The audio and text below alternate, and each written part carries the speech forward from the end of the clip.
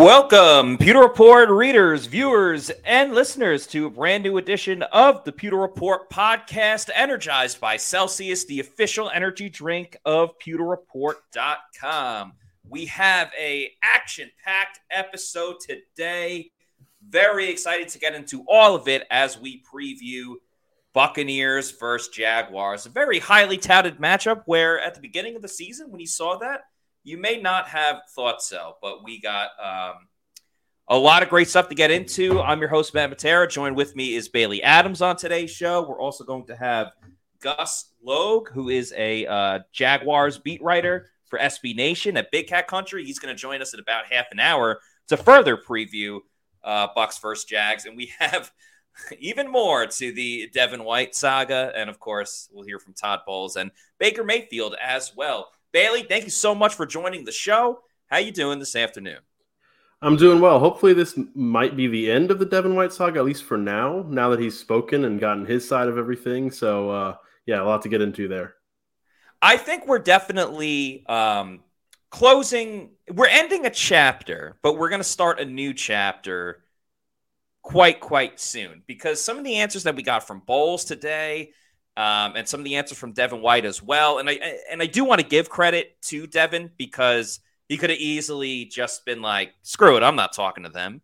I'm just going to keep posting cryptic messages on my Insta story.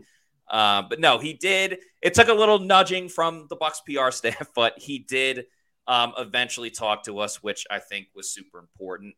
And I think the biggest question mark now, Bailey, is we don't know who's going to be starting at inside linebacker, because Bowles said one thing about rotating guys. Devin said he's fine with rotating, but also that doesn't indicate everything that went down on Sunday. What do you make of all of this? I still don't even really know. I know I'm glad at least we have Devin's side of it. And it's funny that you mentioned that he needed some nudging to talk to the media, because I wasn't there today. So I kind of was just like, that's actually kind of give him props for speaking to the media. I still give him props, but it's funny that's how it went down. I don't know, because Todd said today that he's a full go is what he said. And, Devin said feeling better was what he said about his foot.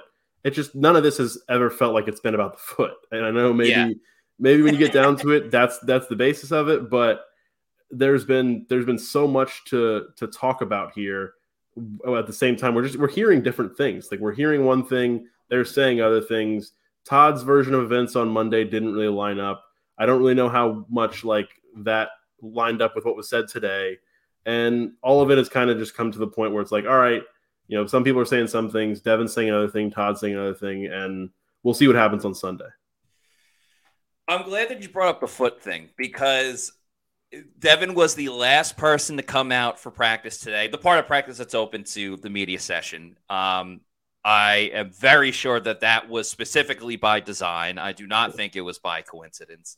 And I was joking with a couple of the media guys out there, because everyone was waiting for Devin. That was the biggest story. Yes, we want to know about Will Golston, who didn't play last game, and Carlton Davis, absolutely. But everyone knew the story was Devin. So about halfway through, I was like, oh, wow, that foot must really be bothering him. And it is kind of funny that that is the premise of this entire thing. I do want to get to some video. Even though Bowles spoke first, I think it's more important that we hear from Devin, because he answered a number of different things. I'll play the two most important videos. The second video is probably the most important, but the first one kind of clarifies a little bit more of the timeline and how his foot is feeling and all that stuff. So let's just get to these two videos that probably paint the biggest picture of the story. Felt when you decided you didn't want to go? I don't know. Yeah, that's the wrong video. Let's go to this one. Feeling better. Did Coach Bowles approach you at all about picking a rotational role or anything like that? For this week? Or for last week? Just so far, we just been trying to get me back on the field, just get me comfortable. And, right now we haven't pretty much talked about it. The game plan just went in. So, I'm just going to do whatever he needed to do, as far as to that day come. But today was a walkthrough, so we didn't really, get after it to see how I felt or anything. So just right now, not yet, but when he do or if he do, then I'm gonna just do whatever I gotta do. How did that sit with you last week, though? When you told you KJ was going to start and you were going to rotate? Oh, it didn't sit no way with me. KJ been playing well all year since I've been out, and I mean I'm proud of him. That's what we do. That's what he got drafted here to do, is to be a great player that can step in for me and Levante, and he did just that. So man, just like I was supporting him when I wasn't playing, if I did play, I was gonna support him, or whatever the case may be. And just like he do me, we got a real great relationship. Everybody in our linebacker room does, and I mean it's never gonna be no bumping heads about nothing like that. At the end of the day, it's all about winning. Is it all about winning, though? I got to give a shout out to Zach Blobner, because he's on J&Z and he's talking. He's like, well, Devin White requested a trade before the season began. So was it about winning then? So I thought that was a great little nugget from Zach Blobner. This next video, I think, is the most important one, though, because Devin gets the opportunity to clarify things of how he feels he is being misperceived. And I think that kind of goes into the cryptic Insta story that was talked about yesterday. And about reporting. Is there anything you want to just really clear up? Yeah, I mean, I've just been saying a lot of stuff saying, like, I quit on my team, and I mean, I don't understand how I could do that when it was a personal, like, from me and Coach Bo's decision to sit down and rest to be able to help my team. And even when I haven't been playing, I've been in the building. I've been out there just supporting them, even taking notes, preparing if I was going to play, just in case they had any questions, or if I seen some, I can relay it to those guys and, help put them in a better position. So I think that's the biggest thing that didn't sit well with me, because, I mean, I never quit on my team, and I love this game so much. I love competing so much. So I think out of everything, that just didn't sit well with me. So you and Bowles are fine, and you're all in? Me and Bowles never had a problem since I got drafted. Like I say, he's a father figure to me, and I say on the field and off the field. A lot of people know what I went through losing my real dad, and he's been one of the guys that always stepped up, always check on me, make sure around the holidays, make sure that I'm good, and I don't think it'll ever be a problem. And he knows, like, he one of the best coaches I ever played for. Got a fun defense to play in, and you could tell he looked out for me by making me get myself healthy, and that's what we're trying to do right now. Hold those things, including myself in that. Why that is, why there's misinformation that comes out of this building? I don't know, man. I don't know. I can only speak from what I know and what I went through and what I personally deal with. I don't know. I know I don't have to tell no lies, and it is what it is. Everybody, I don't know. Somebody might want to give you something to talk about to make the Bucs be talked about, but I don't know. Baker went crazy last week, and we talking about Devin White. I don't think I shouldn't even been mentioned in a game where I didn't play, didn't contribute none, but besides being the biggest cheerleader that I could be in Green Bay. So other than that, I don't know, man. But kudos to it. I face everything head on, and I mean, it's just another stepping stone in my journey that I'm willing to face, and the story's gonna be great in the end. So make sure they give you more information in the end when I'm on the right side of it. A lot of stuff to break down there from Devin White, Bailey. Let's start off with just, do you believe what he was saying? Whether it is just his conversations with Todd Bowles. I do think that he views Todd Bowles as he kind of said it, but everything else, and the fact that he referred to himself in the third person, I just thought was fantastic. What do you think about what Devin had to say? Yes, I think the one thing that it seems like him and Todd have kind of danced around a little bit, even in that clip, was whether they had conversations about him and KJ rotating, because even he said, "Oh, like this week we've kind of just been focusing on getting me healthy and getting back on the field." It's like, well, at some point last week, it seemed like the plan was for him to play. So, and I think what I found weird about the last part is where he did kind of get a chance to clear things up, and I do believe him to an extent, but this is all coming from somewhere, right? This isn't something that people have just manufactured and made up. Like, we're not in the business of doing that, and. You've got people talking about this all over the place, from Scott's reporting, from Rick Stroud's reporting. And, you saw a couple days ago, Richard Sherman, who had been in that locker room and he knows some guys on the team, knows the coaching staff, all that. He's saying like what he heard. So this is all coming from somewhere. And I don't know where exactly, Devin falls in all of that. And I think that there's a lot of the things he said is stuff that he believes is his version of events. I don't think he's blatantly lying about some things, but it is. And actually, one thing I do agree with him about the whole coming out of that game. Him being the main focus or being one of the big focuses is a little strange because of the way the game went and the fact that they're in the middle of a 3-game winning streak. But sorry, I'm just rambling here. But going back to even, I think, was it Monday with Todd Bowles? This feels like almost not an exact carbon copy repeat of what happened with the Chris Godwin thing, but it feels like Todd Bowles' initial answers turned this into a bigger thing than it had to be. I think, it was, again, probably him protecting the player, which is what I think he was trying to do with Chris Godwin, but he kind of misspoke or just kind of threw out something that he didn't really know was a valid reason for the whole target share, all that stuff. So I think it was kind of that where he's just trying to protect Devin White and he wants it to go away. But when there's stuff coming out before the game on Sunday that he's not playing and it's not injury related, that's going to be something that you kind of have to clarify a little bit more than I think he did. And so that's why it's turned into this big thing. And I think at this point in the week, now that Devin has spoken, it's kind of pick your side. Who do you believe? And we'll see how it all plays out, down the stretch here. And most likely it's still going to end with him not in the Bucs uniform next year. So it's almost like, what are we doing over here? That is the last chapter, which is true. And it does feel like it kind of comes down to, while Todd Bowles does protect and defend Devin White, I don't know how many other, for lack of a better term, allies he has in the building. Because is Richard Sherman just flat out making something up? I mean, he is on Fox now with Skip Bayless, and everyone has their opinion about Skip Bayless and things of that matter. But I don't think Richard Sherman has ever been in the game of like, I'm just going to make up stuff for ratings and views. Like Richard Sherman can just talk in front of a microphone. I mean, we all saw his interview with Aaron Andrews after he tipped the pass that led to the interception against the 49ers, and he called Michael Crabtree a sorry receiver. Like, Richard Sherman can captivate an audience on his own. So someone is leaking it, and I don't think they're leaking it for no reason, And then to the other part, I do agree with you and Devin White about the story shouldn't be about Devin. It should be about Baker Mayfield playing awesome, and we will talk about Baker Mayfield. But the way that this has all been handled, it makes it a bigger story and a distraction.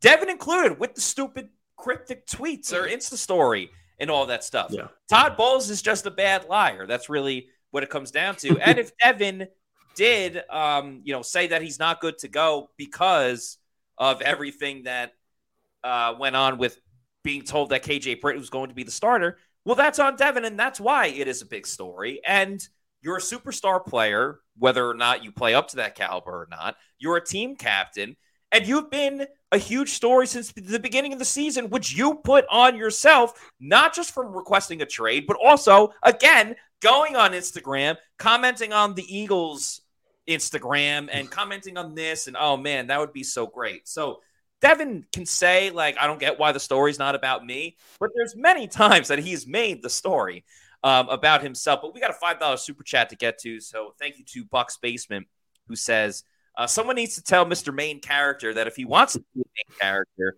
he should get some upgrades so he won't get juked out by Gardner Minshew. And that's the other side of it, too, is Devin hasn't played well, which has opened the door for someone like KJ Britt to come in and play adequately, okay.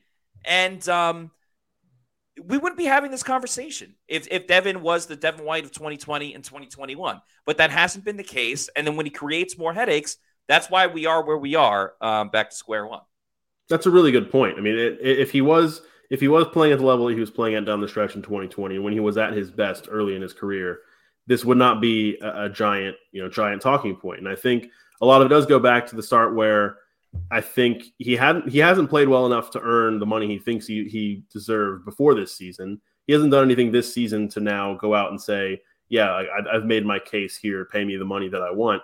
He hasn't done any of that. He hasn't been himself. And I think a lot of it this year, maybe part of it this year, has been some injuries. He's been banged up a couple times. But I think it's just a lot of it has been brought up, and he can say as much as he wants, like, I don't know why y'all are talking about me so much, but like you just said, he is the catalyst of a lot of this, dating all the way back. So when there's something like this coming up where, it's not injury related, he's not playing, then it's going to be, okay, well, now add 2 and 2 together, and there's a situation here, and now you have to ask about it. You have to ask Todd Bowles. You have to ask him about it when you get the chance, and it does become a story. And it's unfortunate that it's in the middle of a 3-game winning streak. This is the kind of stuff you expect when they would have lost like 6 out of 7. Yeah, not exactly. In the middle of a 3-game winning streak. So yeah, why wasn't he causing an issue then? Because then it would be like, oh, Devin White pissed off, they're not winning, like tries to spark a change. But no, it comes now when the team has won 3 in a row. Let's hear from Todd Bowles' side of things.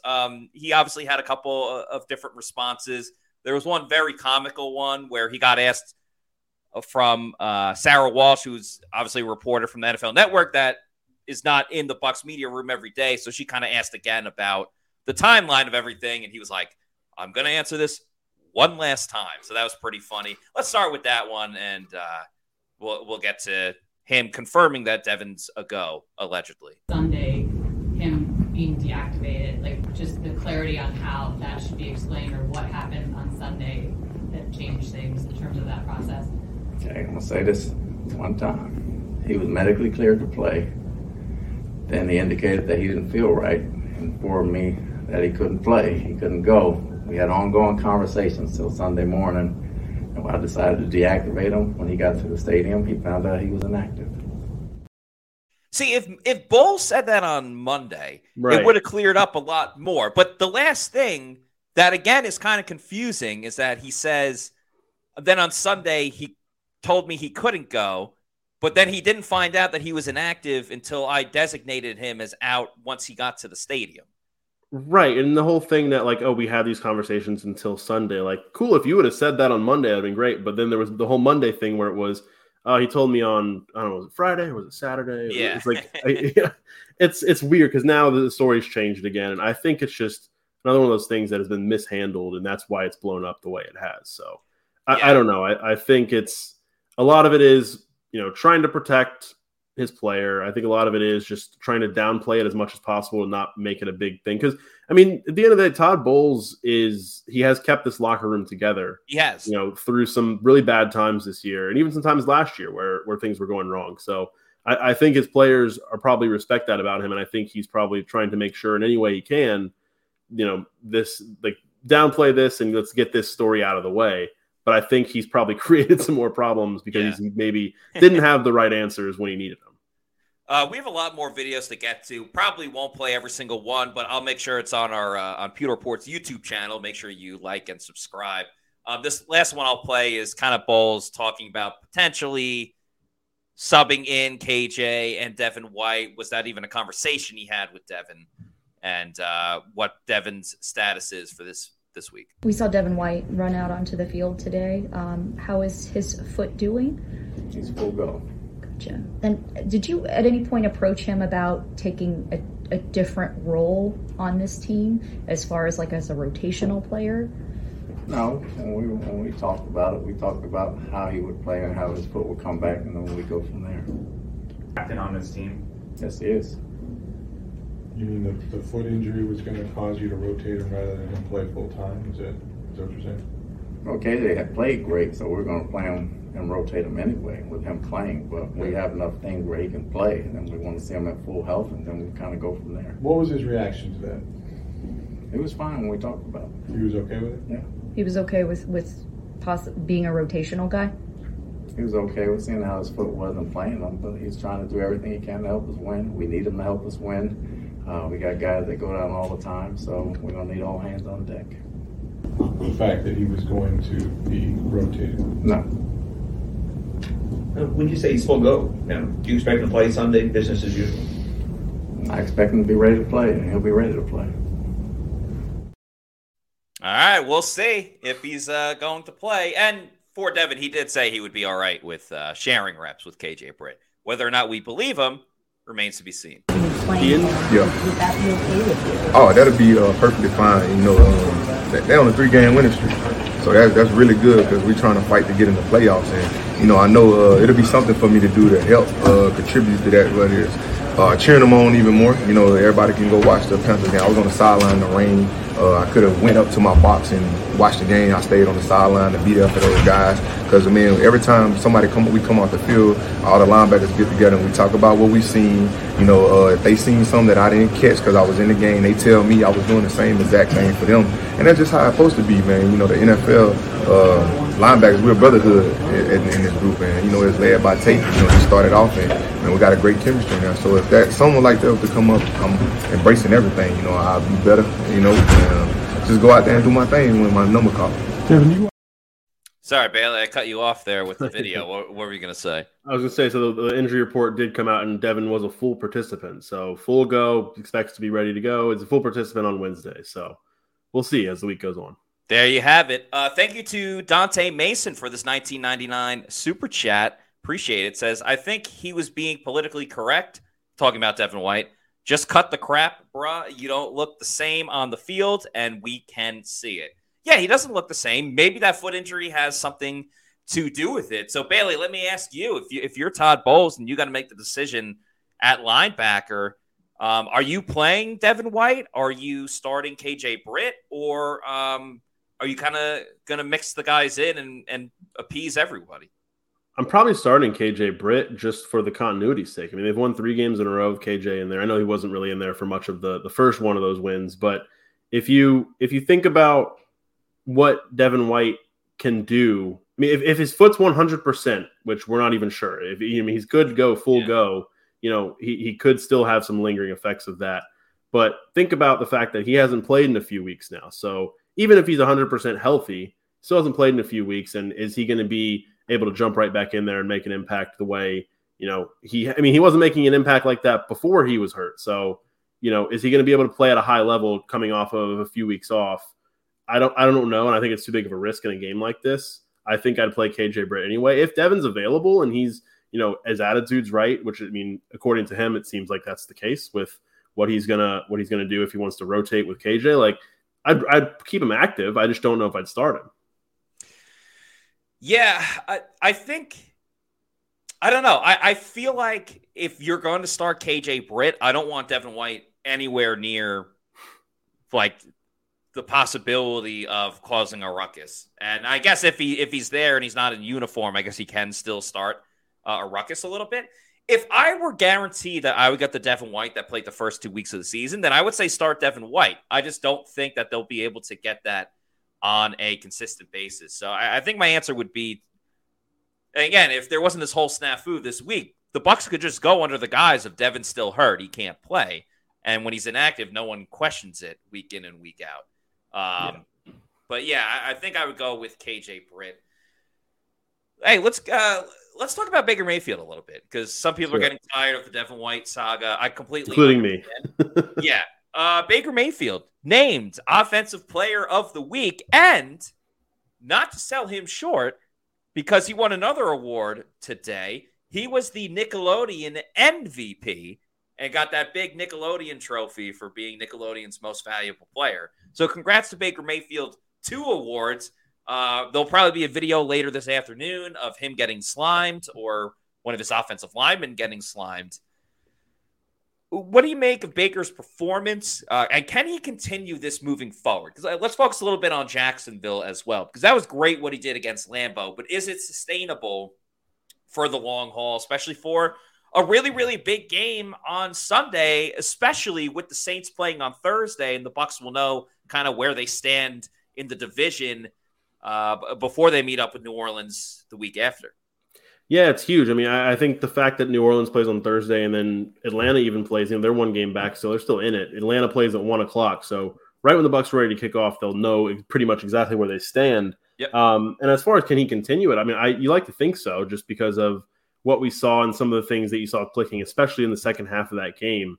And it's kind of a wait and see thing, isn't it? Because just a week before that, he wasn't as sharp as probably maybe the least sharp he's been in a while against Atlanta. They won the game and he had that game-winning drive at the end. But I think you're waiting for Baker and this offense to keep stringing those performances together to prove that they've grasped the system. This is the system kind of blossoming, and it wasn't just we played the Packers and Joe Barry's defense and we got this 34-point game, but now we're going to revert back to 16, 17 points. Like I think all the signs we're seeing is like things are starting to look better in the run game. As long as Baker stays sharp and continues to get Chris Godwin involved, maybe you see David Moore a little bit more as the number 3 wide receiver. Obviously, Mike Evans is always going to do his things. Like I think everything's trending in the right direction. It just kind of depends on, can Baker build off of that and be consistent about it? Because he's had some games like that this year. In the New Orleans game way back when was a really good game for him. Mm-hmm. Then he had some clunkers, and he hasn't done it at a consistently high level. But when you look at his overall body of work, 24 touchdowns, 8 interceptions, he's had a solid season and might be playing his best football at the right time. Yeah, the numbers highlight Baker Mayfield in a good light, in a good light for sure. But then if you watch the tape and you watch his games, I think that tells a little bit of a different story. But he's clearly playing some of the best football that he's had in his NFL career. Let's get to Baker talking about winning this prestigious honor. I'm talking about NFC Offensive Player of the Week, not the Nickelodeon one. Baker, congrats on winning NFC Offensive Player of the Week. What does that mean to you to win that honor? I mean, it's obviously an extreme honor. Half the league gets to play. But yeah, I just think that was, like I mentioned after the game, it was one of the best total offensive games we played as a unit. And so, could have gone to a lot of our guys. It's going to be result-based, so you can't listen to that. You can't let that dictate how you prepare, how you play. So for us, we've been in a similar situation, winning 3, obviously 3-1. We've won 3 in a row now, but handle it how we need to. Be professionals about it. The singular game mentality can't change. So the approach that we've had the last few weeks needs to be the same. So, and that'll get us to the place we want to go, and that just needs to be consistent. I am not trying to downplay what Baker Mayfield did against the Green Bay Packers on Sunday. But let me ask you, how much stock do you put into the fact that the Packers, now 2 weeks in a row, both on the road and at home, have allowed so many yards and so many great stats to opposing quarterbacks that Tommy DeVito, how you doing? Tommy DeVito won NFC Offensive Player of the Week last week. And then Baker, who's coming off of 2 performances of a 48% completion percentage, wins it this week. How much stock do you put into that with this offense progressing and playing better? There's something to that, I think. But I just think he was just kind of on. He was dialed in. And I know a lot of the times the plays were there. And part of that is the Green Bay defense. But I think a lot of it was, this offense, and Dave Canales, I think, had one of his better games, probably his best game as an offensive coordinator so far, as a play caller.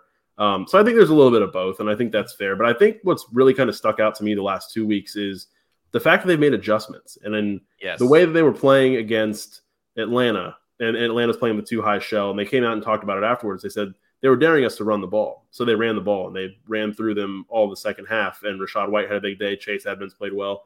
Coming out of this game, we heard them talking about, well, Green Bay's run defense was really bad. Like we knew going in, Green Bay's run defense is really bad. Yeah. We were kind of expecting a big day on the ground from them, but they even said like they kind of were giving them other stuff, and other stuff opened up for them in the passing game. So they took that, and they took what was there. So these adjustments we've seen over the last 2 weeks, I think, has been probably the most encouraging part of it, because they might have gone into the game with one way they think that they're going to do something, and then whatever the game dictates, like, okay, we can shift and we can take what the defense is giving us. Bailey, before we get you out of here, just tell me something you want to see on both sides of the ball for the Bucs on offense and defense, in particular to their matchup coming up against the Jacksonville Jaguars. Yeah, I think the big thing, well, obviously the big thing of this game is Trevor Lawrence's health and whether or not he can clear concussion protocol. But defensively, I'd like to see, whether he plays or not, I'd like to see the pass rush kind of get back to where it needs to be. And I know it hasn't really been the best all year long. I think that's been probably one of the more frustrating things for the defense is that, Antoine Winfield Jr. is playing great. Levante Davis playing great. They've got some good individual performances from Kalijah Kancey, Yaya Diaby, those guys, Vita Vea, of course. But as a unit, they need to be able to get after the quarterback, and they need to be able to disrupt that pocket, because the secondary isn't playing the greatest. And I know there's been some individual plays and some individual performances, sometimes from Zion McCollum, sometimes from Carlton Davis. We'll see about his health. we've seen some of like these individual plays, and we've seen, okay, well, that was a great play. But then you're also looking at the defense's overall body of work, and you're saying it's one of the worst pass defenses in the league, and they're not getting after the quarterback enough.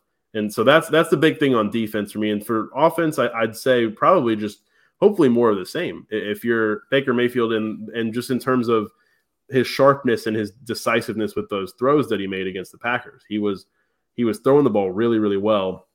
And the fact that he was distributing it to all these different players was probably, again, one of the more encouraging things, because you saw 4 touchdowns to 4 different guys. It was Mike Evans, it was Rashad White, it was Ko Kieft, and it was David Moore. So, that's always going to be positive when you have that many threats to distribute the ball to. And that's kind of what they talked about with Dave Canales going into the year, was he wants his quarterback to be a distributor. He wants this to be a quarterback-friendly system. And so can Baker Mayfield be that distributor? And he was against Green Bay, and that's something I want to see him continue to do as the games go on, especially here on Sunday. Well said. Bailey, thank you so much for joining me for the first half of the show. Obviously, a fellow colleague of mine at PewterReport.com. He'll be in the building for Bucs vs. Jags, so make sure you check out his game recap and all the content he's going to come with. Bailey, just real quick, plug your social media for all the people. We don't typically do this, even though we should, because you and Adam and everyone are on the show often enough. Yeah, at Bailey J. Adams 22 on Twitter, X, whatever you want to call it. I have tweets during the game from both that account and from the Pewter Report account. We'll see how this one goes. It should be exciting. Christmas Eve. The Bucs are going to want to be. I think they're wearing red finally. Yeah, they're wearing red. I think the fact that the Bucs are at home on Christmas Eve might be. I think Scott might have mentioned this in one of his articles this week. The fact that they're at home this time around Christmas might be a little bit of an edge, just because last year they were on the road in Arizona on Christmas. True. They won the game, but the fact that they're home, they're in their own space, their own homes the next day. That'll be nice for them. So maybe they can kick off their Christmas holiday with a win and their 4th straight.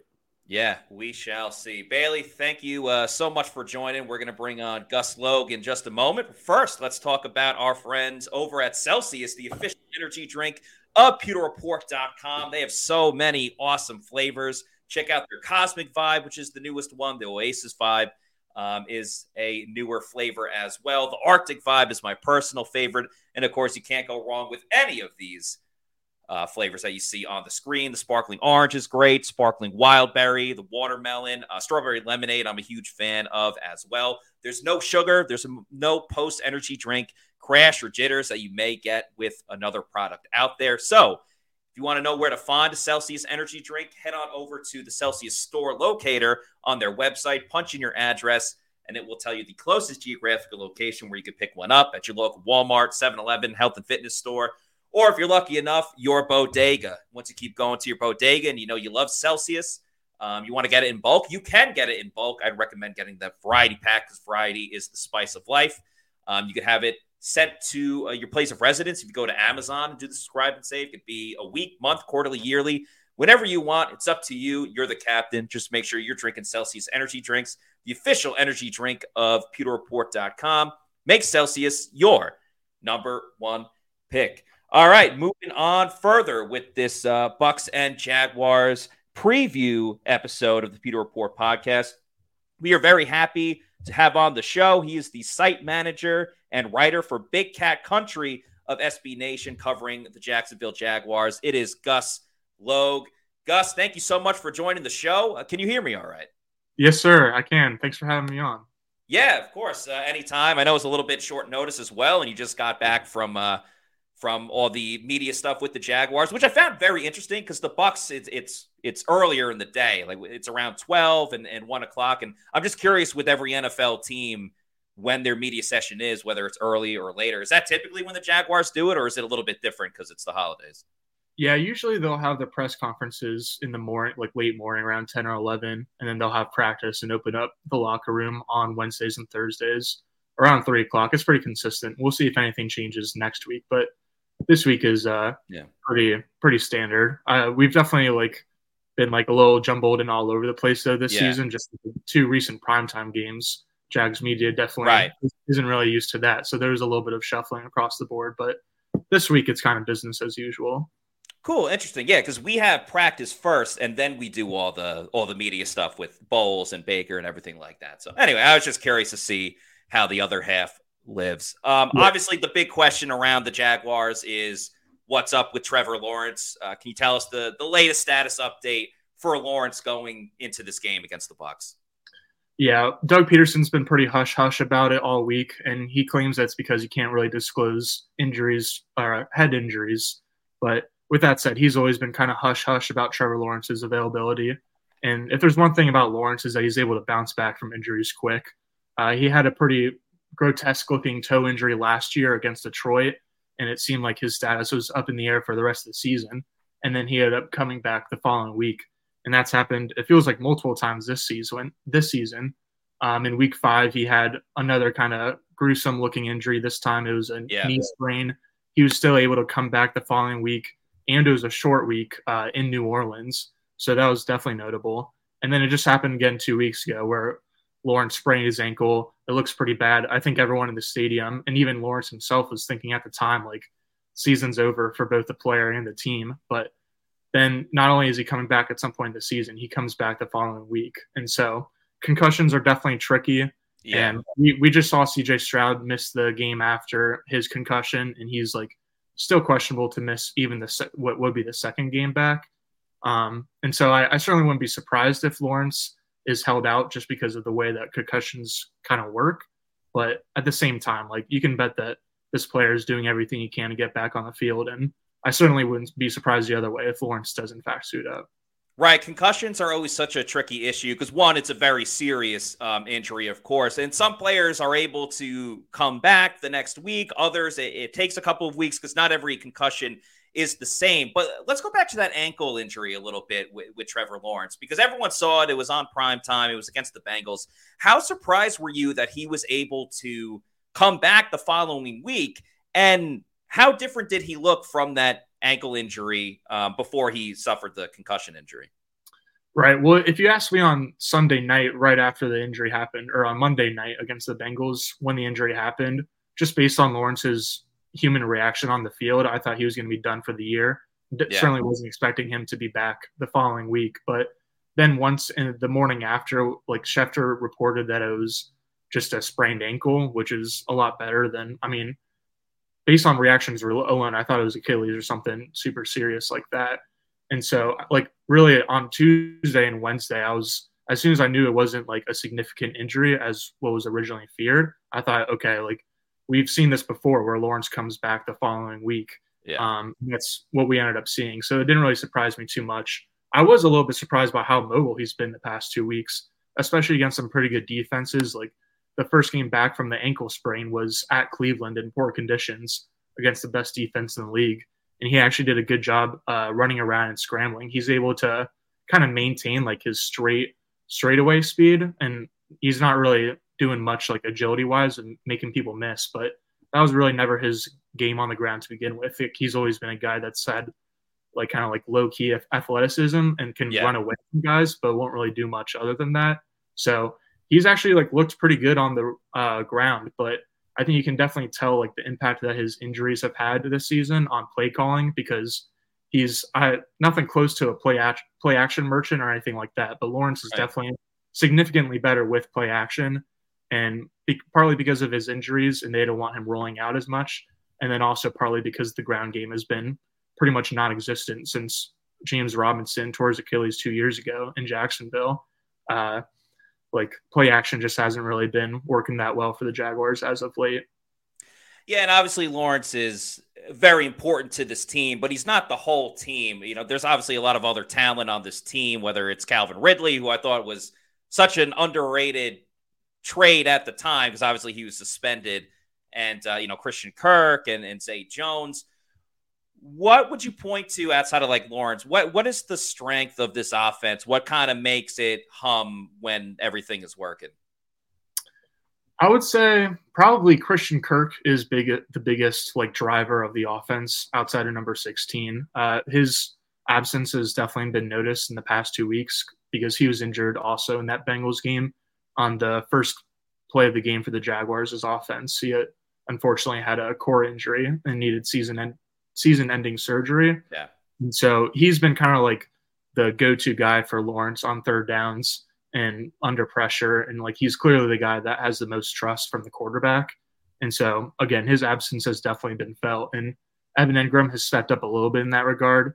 And he's impressively set Jaguars single season records for receptions by a tight end in each of the 2 years he's been a Jaguar. So he's definitely been a great player on the field. But at the same time, like, he's not really picking up enough of the slack that Kirk left off, which, I mean, it's tough. Kirk is, you can kind of debate his contract as much as you want. Maybe he's not worth quite as much as he made, but he's definitely worth a significant amount. But I mean, really, like, Lawrence is the big thing. Etienne was kind of the driving force in the first half of the season, and it was really just him doing a lot of the playmaking.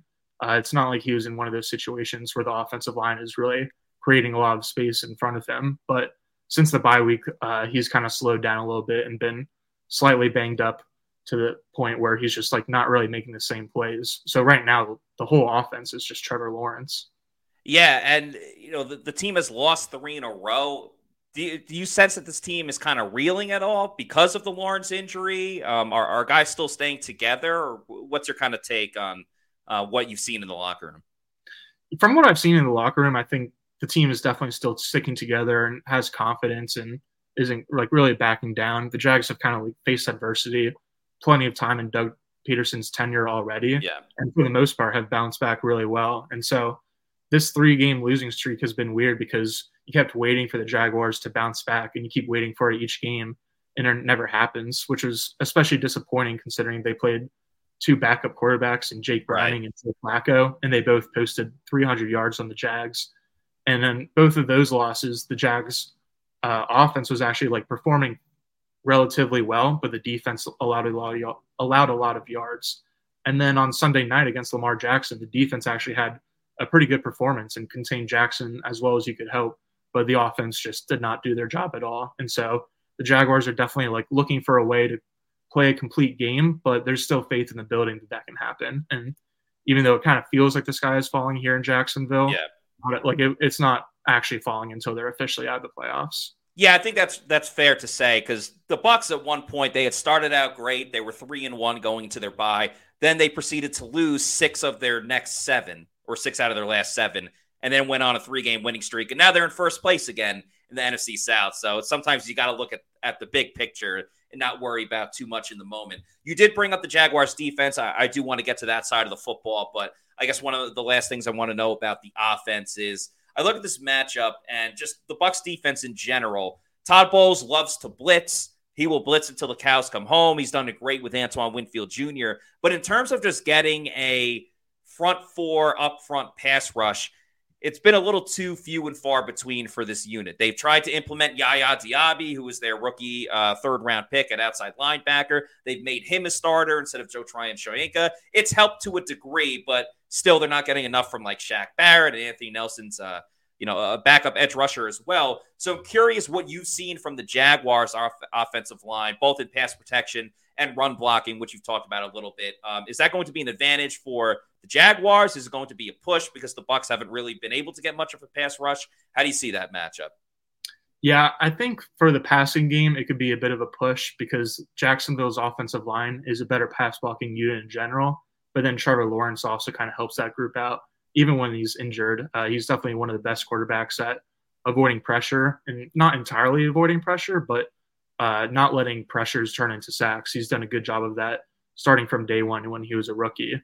And so with like the Bucs struggles and then Jacksonville's tackles doing pretty well this season, I think they'll fare fairly well in pass protection.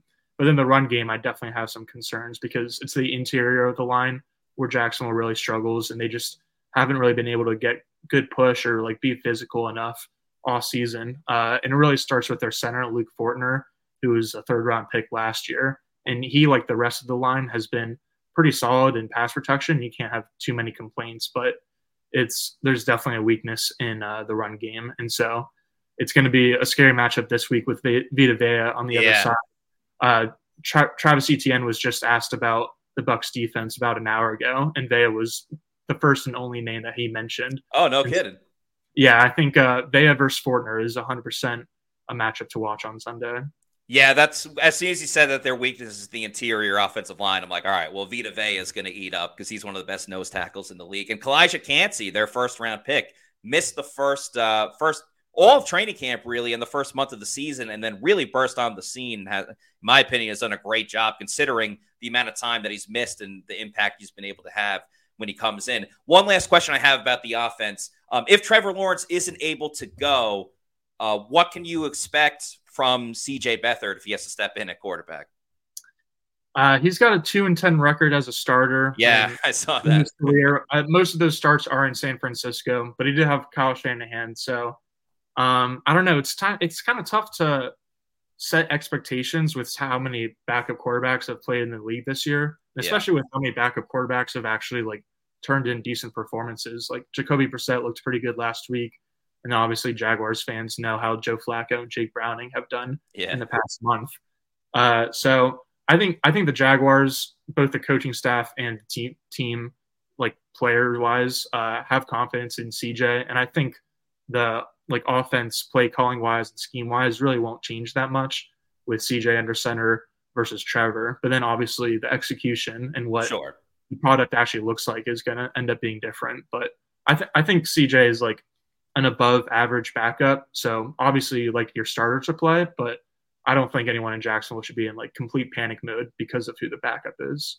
All right. Yeah, we'll see. The Bucs have had a mixed bag of playing against veteran quarterbacks, rookie quarterbacks, journeyman quarterbacks this season. And there was a time they used to take advantage against the rookie quarterbacks in experience, but it hasn't so much been the case with Todd Bowles, as much of a defensive mastermind he has been. Speaking of the defense, about to talk about the Jaguars defense in just a moment with Gus. But first, want to talk about mybookie.ag. If you are going to bet on this game, maybe you want to put a little more scratch on Bucs versus Jaguars, mybookie.ag is the best place to do it, especially if you're watching with family. Maybe you want to ignore some of the conversations going on and watch the game instead. If you had $100 bill on the ground and you wouldn't walk past it, so don't pass up this chance at easy cash with MyBookie. MyBookie.ag has the biggest online selection of odds and contests to fill all your sports betting needs anytime, anywhere, so you can turn that sports knowledge into cash in your wallet. Bet on the NFL, college bowl games, or play for a share of big cash prizes in the weekly blackjack tournaments. If you've been waiting for the right time to get in on the action, that time is now. So make your winning move today. Sign up at MyBookie, use the promo code PEWTER, that's PEWTER, and get a first deposit bonus when you sign up with MyBookie. That's free money in your bank account. So even if you learn from Plant City Math, you know that is a heck of a deal. So that's promo code PEWTER, PEWTER, to claim your bonus. Experience the thrill of sports betting right from the comfort of your home. So bet anything, anytime, anywhere with MyBookie.ag. All right, Gus, the Jaguars defense, obviously from a pass rush perspective, Josh Allen, already double-digit sacks, seems like the leader of that type of group. What is working well for the Jaguars defense when they really have it going? I know you said it's kind of been up and down a little bit. They did a good job containing Lamar Jackson, but have struggled in other areas. So what's your overall outlook of this Jaguars defense? I would say two standout players this year for the Jags have been Josh Allen, who you just mentioned. He's having an incredible contract season, and he's making himself a lot of money. I would expect Jacksonville to tag him in the upcoming offseason before eventually trying to work out a long-term extension. So I definitely don't think they're going to let him out of the building anytime soon, especially with this season that he's had. He's about a sack away from breaking Jacksonville's single-season franchise sack record that was set by Calais Campbell, who's, I think, right there in that picture that you're showing. He set it back in 2017 during the Saxonville era. Yeah. And that was actually Josh Allen's rookie season. Actually, Josh Allen was team of the year after in 2018, but he was around for that era of the Jaguars defense. And so he's really stepped it up this season without a lot of help. He's certainly made a name as a true elite pass rusher. He's also outstanding against the run too. So he's definitely a complete player on the edge. First overall pick, Trayvon Walker from 2022. He's been a good player in the role that he's asked to be in, which is setting the edge and being a really good run player and kind of help set up some of his opponents. So that's part of the reason that he doesn't really get as much recognition really from national media and is kind of seen as a underwhelming first overall pick. And so he's still definitely like leaves some meat on the bone in terms of pass rushes on third down and fourth down. But from like a down to down consistency page, he's done his job well. The interior has been lacking for Jacksonville's defensive line though this season. I think defensive tackle is kind of like defensive tackle and linebackers is like what they built their defense around. But a lot of injuries have happened along the line, especially with Devon Hamilton, who was awarded an extension in the offseason, but then he had kind of a mysterious back injury during the summer that's probably much more significant than like the public could imagine, just based on the way the team kind of is handling it. And so he actually had a pretty good week last week, so it'll be interesting to see how he does this week against the Bucs offensive line. But for most of the season, he's been kind of a shell of himself. So the point really being is that Josh Allen has been awesome this year, and even though Trayvon has been good in his role, Josh is really doing it all himself in terms of Jacksonville's pass rush. Does Josh usually stay on one side, or do they move him around a little bit? He's mostly on the right side, so going against left tackles. But if it's like a much better matchup on the other side, he'll go to the other side because Tristan Wirfs is starting on the left as well, right? Yeah, I would imagine that the vast majority of his snaps will be coming against Wirfs. And like we've seen, he had a really good day against Laramie Tunsil a couple of weeks ago when the Jags faced Houston. Mm-hmm. And then there was another good left tackle that he played pretty well against. So Jacksonville definitely isn't afraid to kind of go best on best matchup. So I'd expect it to be like Allen versus Wirfs for the most part. Maybe we'll see him slide over to a different spot on like a couple obvious pass rush situations. I mean, sign me up for that. I mean, Tristan Wirfs, one of the best offensive tackles in the league. Even moving over to left tackle, I think that's a matchup that everyone's going to enjoy. I apologize, I didn't mean to cut you off there. No worries. I think like the lack of moving people around is one of the qualms that people could have about Mike Caldwell's defense, and it's more so an issue with Trayvon Walker, at least in fans' minds, where he was so good lining up in the interior in college at Georgia and so disruptive from like more of the 3-tech or 5-tech spot than as a true outside linebacker. So it would be nice to see Trayvon, even if he isn't moved full-time inside, to like at least see a little bit more plus matchups. And then the same thing goes for Josh Allen, but Josh is so good that, again, they're confident in his ability to win kind of regardless of who's on the other side. The other standout player I was going to mention is cornerback Darius Williams, who's a Jacksonville native. He signed with the Jags 2 off seasons ago after winning a Super Bowl with the Rams. And he was viewed as like a pretty good number 2 corner, but can't really hold up as a number 1 corner. But he's been a big reason that Jacksonville's defense has really stayed above water this season because Tyson Campbell, their kind of like up and coming star cornerback, has been just unhealthy since week 5, battling hamstring and quad injuries. And then Andre Cisco, their star free safety, who was more of like another up and coming star who's putting together really a Pro Bowl caliber season in the first month. He's also been dealing with some minor injuries. And so with those 2 guys down, you've definitely seen Jacksonville's passing defense regress, but it hasn't regressed as much as you would think, which is in large part to Williams' play. And then Monteric Brown is a young guy, second year, 6th round pick, who's been like not excellent, but as much as you can ask for a 2nd year, 6th rounder who's just exactly. Yeah, any production you get from a 6th rounder, I think, is a plus. You mentioned Mike Caldwell a minute ago. He obviously has a lot of familiarity in Tampa, being a coach on their coaching staff when they won the Super Bowl in 2020. What do you make of the job that he's done since becoming the Jaguars defensive coordinator? I think he's done a great job, especially this season. I think all the expectations for Jacksonville going into the year is that they could be Super Bowl contenders. And if they were, it would be off the back of their offense led by Trevor Lawrence and Doug Peterson. Yeah. But instead, and especially in the first 2 months of the season when Jacksonville started out 8-3, I believe, they were really riding on the back of their defense. And the reason that no one really expected the defense to be great this season is because they weren't great last season and they didn't really make any moves in the offseason to change the roster at all. And so the whole offseason, the coaches and like general manager was kind of preaching that's the second this year would be the second year in the system for a lot of players. Yeah. Not just like rookies turning into sophomores, but also like players that signed in Jacksonville last year and are now going into their second year as a Jaguar. And that's actually made like a much bigger difference than anyone could have really anticipated. So I think Caldwell's done a great job, because one of the marks of a good coach is doing more with less. And I think that's definitely the case in Jacksonville, especially with, again, the aforementioned injuries with players like Tyson Campbell, Andre Sisco, Devon Hamilton are a really big deal. Yeah, a lot of people were big fans of Mike Caldwell, both Bucs fans and players in the locker room working with him. Last question I got about the Jaguars defense, and I do appreciate your time. When you're looking at the Jaguars defense facing the Bucs offense, what is the matchup that is most intriguing to you? Whether it's player versus player, position group versus position group, what do you think? I would say Jacksonville's run defense against Tampa Bay's rushing offense, and especially in gap schemes. I was reading, forget who wrote it, but something on the Pewter report before this, that the Bucs have been transitioning into a little bit more gap schemes with their run game. Yep. And that's helps Rachaad White and just the whole offense kind of get going.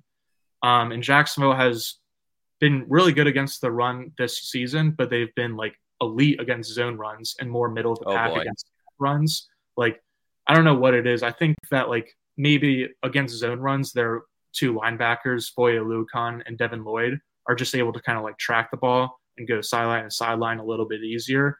And they kind of get like lost in the muck a little bit more often against teams that run power runs. And so I'm interested to see, like, with the Bucs transitioning to more power in their run game, and then Jacksonville's run defense being a little disappointing recently, especially against gap runs. I'm interested to see whether the Bucs are able to get like a few like into good, like manageable third down situations, because that would definitely go a long way against Mike Caldwell's defense that loves to send pressure on third downs.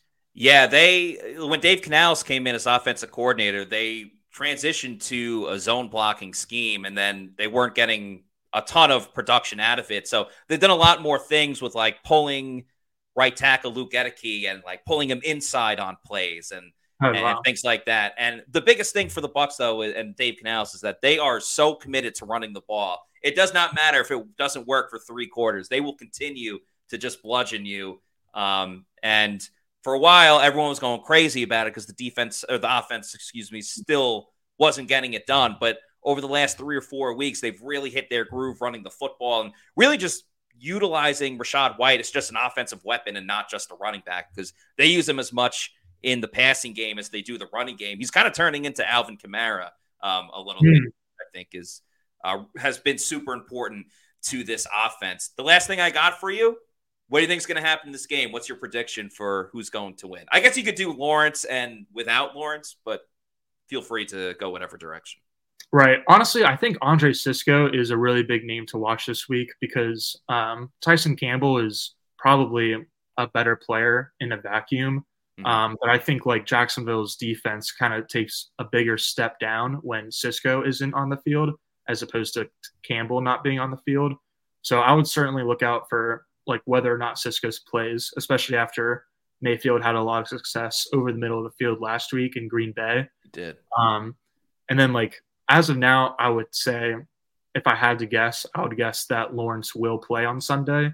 But either way, I think like the injuries that Jacksonville has, and then like the matchup strengths that the Bucs have with Vita Vea and then Rachaad White on both sides of the ball, I think the Bucs are well equipped to win this game. And I keep waiting for a bounce back from the Jags, just like the rest of the city. And certainly wouldn't be a surprise if it happens this week.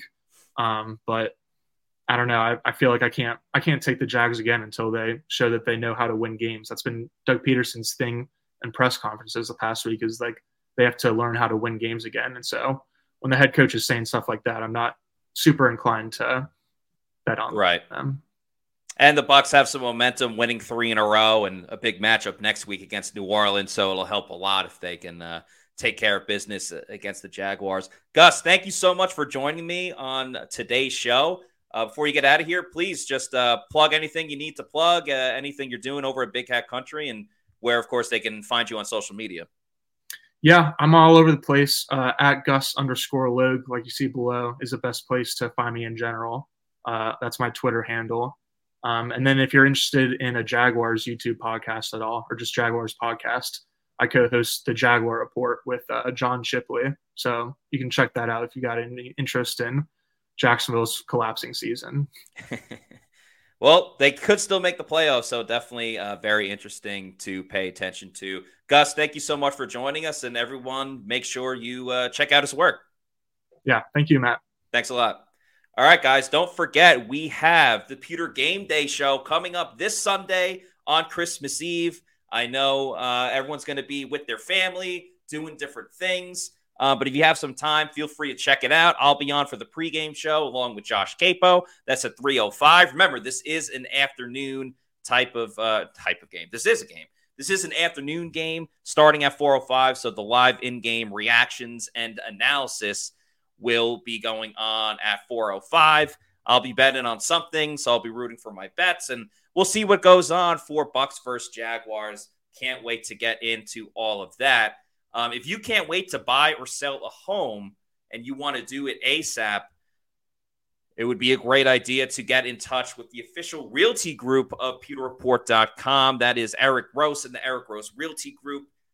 This man loves talking football, and he loves working with his clients. It's not just another number. It's not just another sale.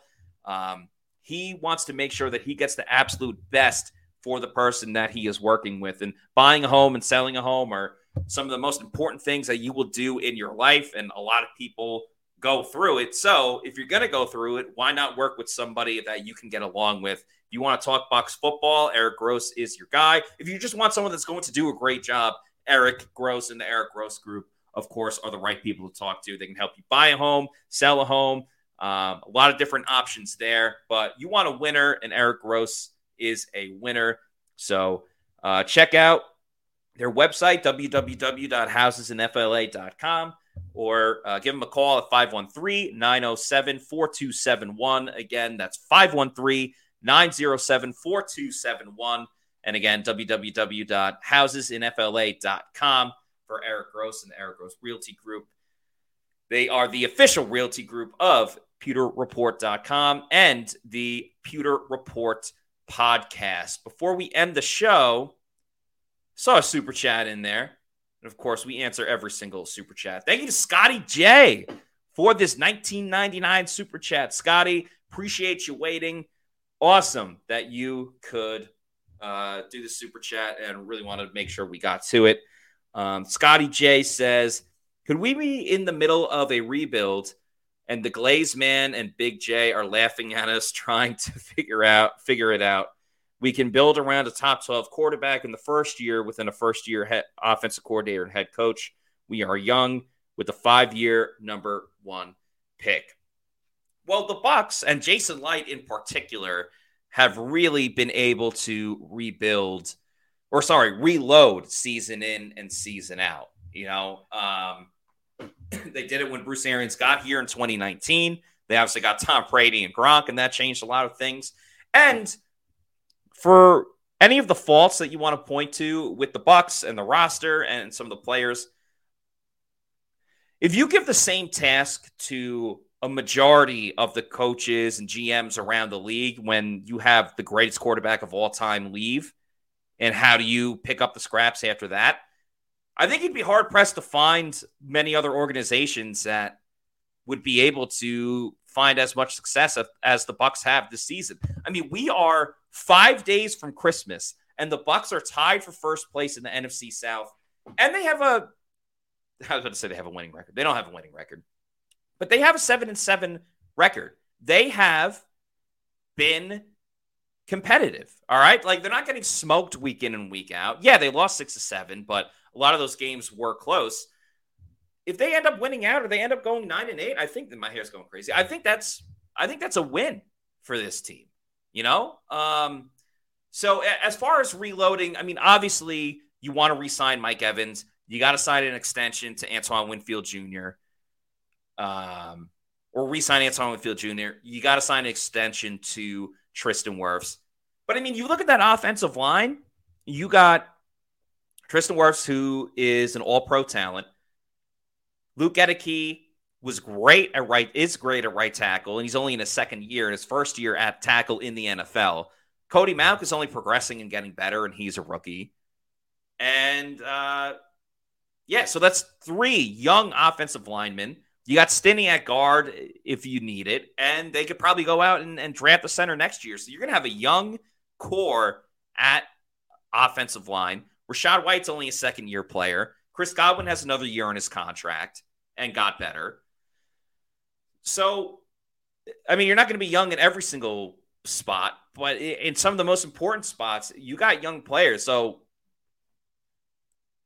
listen, Bowles isn't going to get fired if they make the playoffs and win a game. It's just not going to happen. So, would they be better off? Yeah, maybe, but would another coach be able to keep the locker room together the way Todd Bowles has when they lost 6-7? I don't necessarily know. If I had my choice, I would probably still go with the new coach and an offensive coach. But if this offense balls out again, then Todd Bowles deserves credit for what he did with Dave Canales. So it's a great question. I really appreciate the super chat from Scotty J, and I appreciate all of you guys that have watched today's show. Thanks again to Gus Logue for joining the show and Bailey Adams early on. We're going to have the game day show coming up on Sunday. We got another show coming up tomorrow on Thursday at 4 p.m. I think Josh Capo is going to be joining me, Adam Slavon as well. So, in the meantime, Scott wasn't around today. Fortunately, suffered a loss in his family. That's really all I'm going to say about it, because if he wants to talk about it publicly, he can. But just sending my thoughts and prayers out there to Scott and his family right now. Definitely thinking of them. We're going to have a show again tomorrow at 4 p.m. Going to talk a little bit more about Bucs versus Jaguars and get the latest from the Advent Health Training Center with Dave Canales. We get tomorrow. We'll see who's practicing, who's not practicing. We'll go over the injury report and all of that fun stuff. But a great episode today, action-packed. Like I said, we're going to do it again tomorrow. So for Bailey Adams, for Gus Logue joining the show, I'm Matt Matera saying thanks, everybody, for watching. And we'll see you tomorrow for another edition of the Pewter Report podcast. Peace out.